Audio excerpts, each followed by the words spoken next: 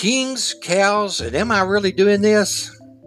This is Danny Helms, the artist who tries to explain why I paint what I paint. But I don't paint every minute of every day. Like today, I need to go to the grocery store and replenish some necessities like milk, bread, eggs, toilet paper, and bologna. But now I'll try to reflect back to last year on my decision to begin my Bible series. For a long time, I've wanted to paint some paintings that were inspirational, or at least biblically themed, but it never materialized into actual words. I tried a couple times to sketch a couple of scenes, but it didn't spur me to continue. So I don't know why this time everything seemed to fall into place. Genesis. I suppose there's no better place to start than from the, quote, beginning. Not that I have to paint every work in the order of the books of the Bible, but that's probably what I'll do. And as I mentioned before, most people know the familiar stories of Adam and Eve, Noah's Ark, and Jonah. And I decided not to choose those familiar subjects, mostly because they've been represented in numerous ways and in numerous styles. Not that they're not good, but I just want to go in a different path when I can. Now, I definitely rejected Adam and Eve. Remember sitting in Bible class as a young child and snickering every time the word naked appeared or was spoken. I probably rejoiced in the day when I found out there was a replacement word, nude, which was more acceptable. It just seemed less condemning. Well, back to painting. In most books of the Bible, there are so many stories to choose from. For me, the decision has to first appeal to my creativity. How can I portray this story? Sometimes I wake in the night having an ideal. Other times I've started sketching rough compositions.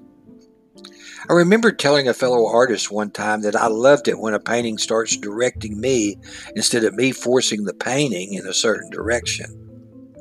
I don't know if that makes sense, but it's like the painting takes over, and I'm just a vessel moving a brush across the canvas, instinctively knowing what to do next. This doesn't always happen, but it sure is fun when it does.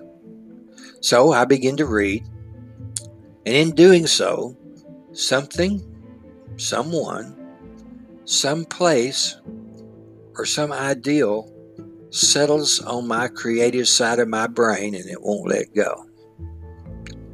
It may begin with just a maybe, or sometimes a for certain, but in either case, the thoughts grow.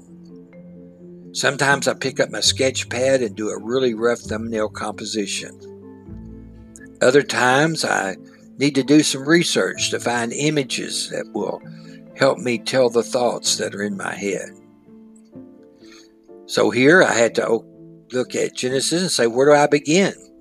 Am I really going to do this? The beginning. Is it Cain and Abel? The flood? Abraham? The Tower of Babel? Sodom and Gomorrah? There are enough in this one book to do a whole series. So what do I choose? Then it comes to me.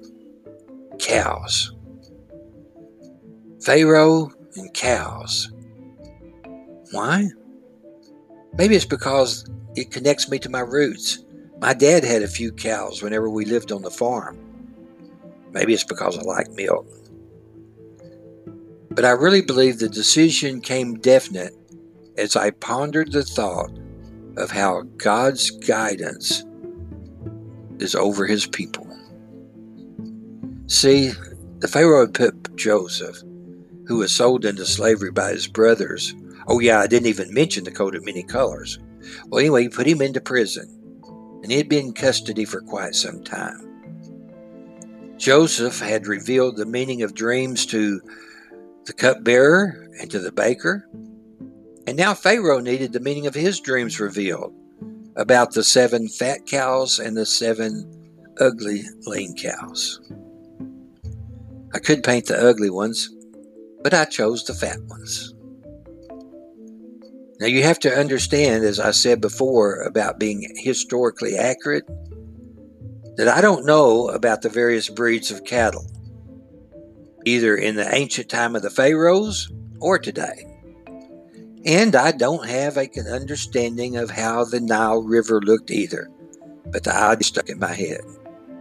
So after deciding the horizon that I wanted to be low on the canvas, thus eliminating a lot of the background that would conflict with the cows, I decided to mix up the cattle into different types.